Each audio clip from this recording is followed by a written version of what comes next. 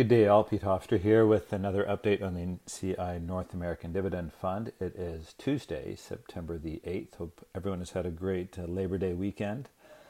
As we now ramp back into the fall, it's going to be an interesting time. Are you sending your kids back to school? I think certainly majority are, and obviously that's raising concerns about whether both lower temperatures and the fact that we are asking significant numbers of people to get together, whether that creates a spike in incidence of the COVID virus. So we'll monitor that closely. Certainly, as we come to the end of the summer, it's frankly one of the best July and August returns in market history. August is actually typically a fairly weak month in the markets. And it certainly wasn't that in 2020. And the last week of August was particularly strong. But as we've come into early September, and whether that's everyone's paying attention again, but certainly you've seen a bit of a pullback. And with the tech names, everything from a Tesla that is certainly more speculative to the higher quality mega caps, the Apples and the Microsofts that have obviously phenomenal cash flow and are doing a great job in this environment, they have also pulled back. We do have exposure to names like, Apple, Google, or as Alphabet is called, Microsoft, and we've been managing those weights carefully. That has been our concern, is around valuation and balancing that with the excellent opportunity that those companies see in front of them. So we'll continue to monitor that very closely. With the U.S. election coming, the headlines are going to get more intense. The battle with China, certainly the tech war between the U.S. and China seems to be escalating. How much of that really turns into policy? A lot of Trump's declarations seem to be without a strong legal basis. So whether it's election posturing, whether policy comes into force is kind of a scramble before the election, all things we need to keep an eye on, but certainly we could expect that the higher volatility within the market, again, particularly given the smooth summer that we have seen. But some positive news in the backdrop. The employment picture is certainly looking reasonably robust. Global activity is looking okay. I think Chinese exports were ahead of expectation.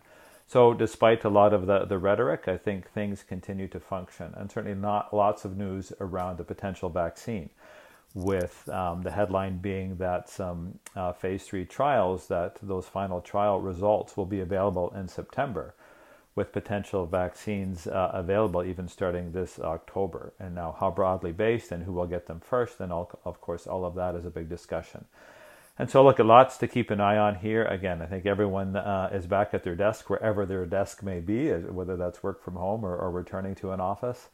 But we'll keep an eye on things closely, and we'll watch out for those opportunities, but do expect some higher volatility over the next few months. That's it for this update. We will check in again with you in a couple of weeks. Take care. This podcast is provided as a general source of information and should not be considered personal, legal, accounting, tax, or investment advice, or construed as an endorsement or recommendation of any entity or security discussed. Investors should seek the advice of professionals prior to implementing any changes to their investment. Certain statements in this podcast are forward-looking that are predictive in nature, depend upon, or refer to future events or conditions. Forward-looking statements are subject to risks, uncertainties, and assumptions that could cause actual results to differ materially from those set forth. Although the forward-looking statements contained herein are based upon what CI Global Asset Management and the portfolio manager believe to be reasonable assumptions, neither CI Global Asset Management nor the portfolio manager can assure that actual results will be consistent with these forward-looking statements. Certain statements contained in this podcast are based in whole or in part on information provided by third parties, and CI Global Asset Management has taken reasonable steps to ensure their accuracy. Market conditions may change, which may impact the information contained in this podcast. Commissions, trailing commissions, management fees, and expenses all may be associated with mutual fund investments. Please read the prospectus before investing. The indicated rates of return are the historical annual compounded total returns, net of fees and expenses payable by the fund, including changes in security value and reinvestment of all dividends or distributions, and do not take into account sales, redemption, distribution, or optional charges or income taxes payable by any security holder that would have reduced returns. Mutual funds are not guaranteed, their values change frequently, and past performance may not be repeated.